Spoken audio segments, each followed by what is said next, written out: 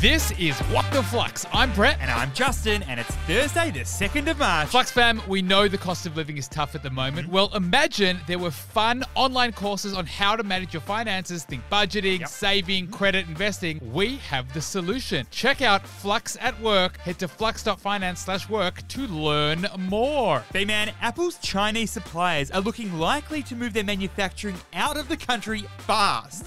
We're talking escalating tensions between China and the US. There's a fear that computer chips might be banned from leaving China. 3 globally relevant stories today, Justin. Let's do it. For our first, Adore Beauty has announced a double-digit drop in revenue, even though it's been trying to become more and more part of its customers' daily routine. God bless that Tim Tam though, B-Man. So tell me more. So Adore Beauty has been one of the great Aussie e-commerce success stories over the past 20 years. It launched in a garage back in 2000 and has become one of the largest online cosmetics retailers in Australia. Now, during COVID lockdowns, Adore became the saving grace for those who still wanted to feel human while stuck at home. Think daily moisturizers, face creams, perfumes. But over the past 6 months, things have taken a turn for the worse. Adore's revenue has dropped 17% to just over $93 million.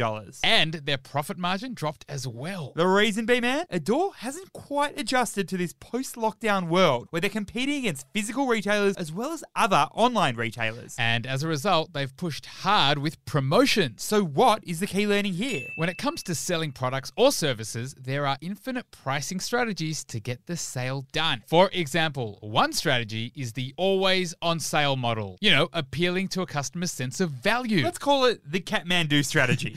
But Juzzy Boy, this strategy means that profit margins are always a little tighter, so the retailer never gets the full price. A second strategy on the other end of the spectrum is the Apple strategy. This is the pretty much never on sale strategy.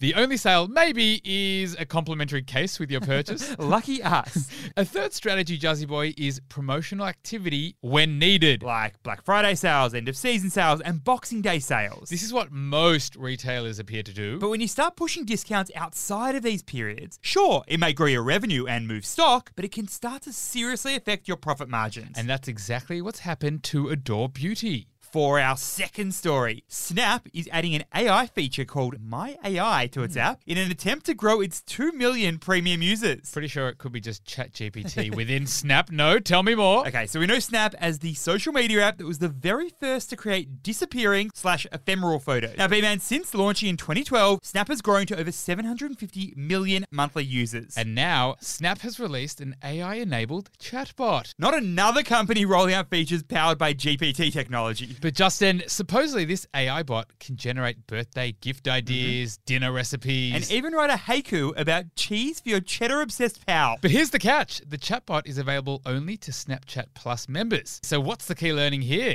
To justify charging for a service, it must have some standout features. Let's be honest, Juzzy Boy. When companies charge for boring perks like customer service, Meta, it becomes a very hard sell. Another example, Twitter Blue, which gives you a blue tick, and a few other small features, currently has only 300,000 subscribers. On a total of 368 million monthly active users. So Snap is clearly hoping that My AI on Snapchat Plus will make its paid service a standout. And it kind of needs this baby to work. Yeah, because social media companies are trying to make up for lost dollary dues from very poor ad revenue. But ChatGPT in an app may not be what the people really want to pay for. For our third and final story, David Jones has continued its upwards trajectory with its profit from the past 6 months more than tripling. Woolworths fixes up David Jones and now they need to hand it over. What's happening here? Okay, so Woolworths Holdings is the South African company that owns both David Jones and Country Road Group. That's the group of Country Road, Politics, Trenery, Mimco, Witchery's in there. But it ain't going to own David Jones for long because Woolworths agreed to sell David Jones to a private equity firm called Anchorage Capital in December. And this sale is going to go through by the end of this month. But B-Man, it kind of looks like Anchorage Capital, the new owner of DJs, has picked up David Jones as its fortunes have begun to improve. For the past 6 months, DJ's sales increased by 35%, and have a look at this, the gross profit margin jumped as well. But despite the uplift, the Woolworths CEO reckons David Jones is a strategic distraction. Is that so? I'm wondering what's the key learning here? When a larger company or conglomerate has multiple smaller businesses, it can be challenging to manage and grow them all effectively. Supposedly, over the past few years, David Jones has taken up too much of the company's time and its resources and basically its attention. And that prevents the parent company from focusing on its core operations and growth opportunities. So, by offloading David Jones, i.e. the problem child here, Woolworths Holdings will be able to focus on its businesses that are delivering better returns. That'd be Woolworths food, fashion, beauty business in South Africa. And of course, the Country Road Group, which it owns here in Australia. But B-Man, ironically, David Jones is in the most profitable position since it was actually acquired by Woolworths back in 2014. My word, the irony. Flux fam, we all know the cost of living is super high at the moment. But we have something that, yes, can help. Picture online courses on how to manage your finances. Perfect for those, like me, that have a very short attention span. To learn more, Flux fam, head to flux.finance/work. Thanks for listening, and we'll see you tomorrow.